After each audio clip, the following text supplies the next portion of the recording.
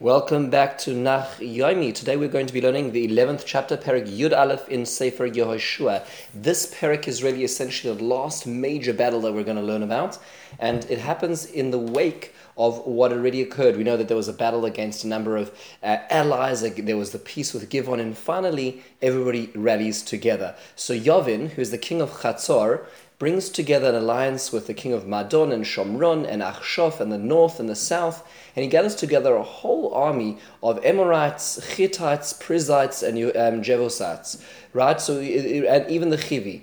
He really brings together a great conglomeration, a syndicate to fight against Israel, and it talks about how they had soldiers and chariots and cavalry beyond counting. So we talk about a really large army. This is the first time people have really banded together to these great numbers, not just 5 kings like we saw in the last Perek.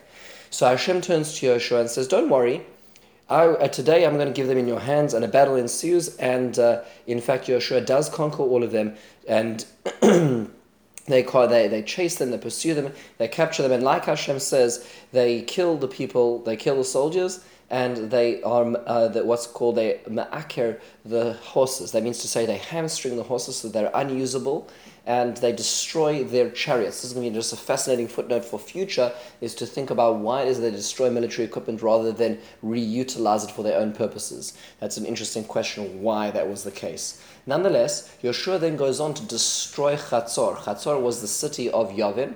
Yavin was the man who pulled together this whole conglomeration, and therefore they destroy it, kill everybody, and burn the entire town down, as Hashem commanded. Moshe Eved Hashem commanded Yehoshua, and it talks about how they destroy the rest of the cities. They didn't burn the rest of them down. It was only Chatzor to make an example of what he did, because pulling together such a war effort against Israel. But nonetheless, the rest of the cities, everybody is killed in. And the Perek goes out of its way to really emphasize that all of this is kasher tzivo Moshe Eved Hashem, as Moshe commanded, Moshe the servant of God commanded. In fact, it says that Yehoshua did not leave out any detail of this entire process at all. And it talks about all the great lands and conquests in the north and the south, in the Shvela and the Arava, across the country, which Yehoshua succeeded in conquering. It talks about how Yehoshua spent a rather long time doing this conquest. And finally, the Perek concludes with a very interesting statement. It says, Lo ha'ir asher hishlima el b'nei Yisrael, biltia chivi Yoshve Givon. No country or no city made peace with Israel except for the Givonites who we met in the 9th Perek. Rather, all of them went to war and all of them were killed because Hashem wanted them to make that bad choice and not taking peace, and they therefore fought against Israel. So there's 2 things we'd like to just ponder when thinking about this Perek. Number 1 is, what's this peace business? Meaning, we haven't heard about peace up to now, except for the Givonites who made this false pretense and this strange deal. What's this peace business? Are we supposed to ask for peace? Are we not supposed to ask for peace? How does that work? In this topic, it actually is a matter of debate. If you go to Devarim Perek Chof, starting from Pasuk Yud, the Torah talks about that when you come to a city, you need v'karasa eleha l'shalom. You need to first ask for peace. And what are the conditions for peace? That nation needs to become slaves and accept the mitzvahs of Bnei Noach. So they need to be subservient to and monotheistic to God, and they now become a subservient tax-paying nation to Israel. That's if they accept the terms of peace. If not, they're killed.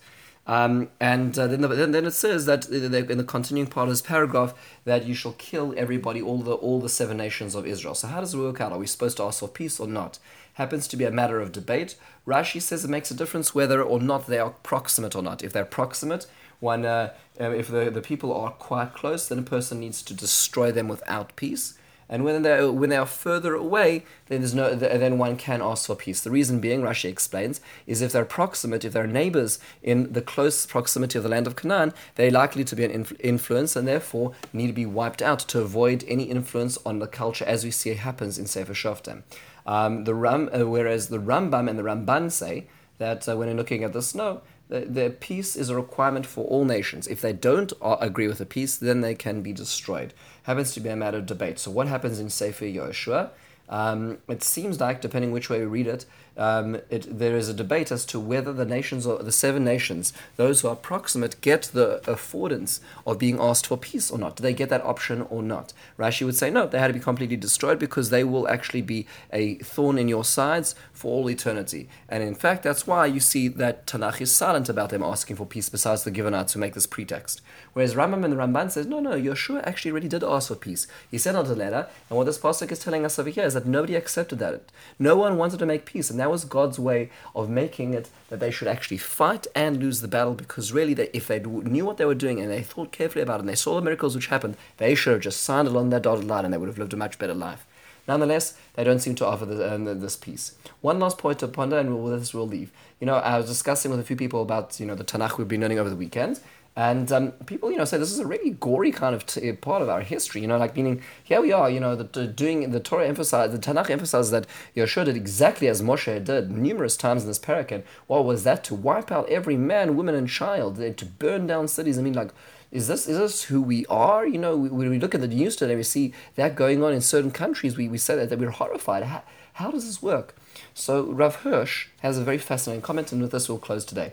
Rav Hirsch has a comment which is to be found in Dvarim Perek Zayin, Pasuk Yud Tes Zayin. He says the following, and I quote: "The repeated admonitions not to have any mercy on the Canaanite population shows how such a merciless procedure goes against the grain to the Jewish people, and is against what they are meant to be, which is to remain the predilection to protect all living creatures. They are to regard this merciless procedure against the Canaanite population as an exception, expressly commanded by God to be done at his bidding because of special circumstances." Meaning, this is the complete exception to everything we stand for. There's a certain reason Hashem wants us to wipe these people out. Their time has ended. Our time has begun in the land of Israel. They're going to be bad if we leave them as they were, but when we did leave them, as we'll see soon.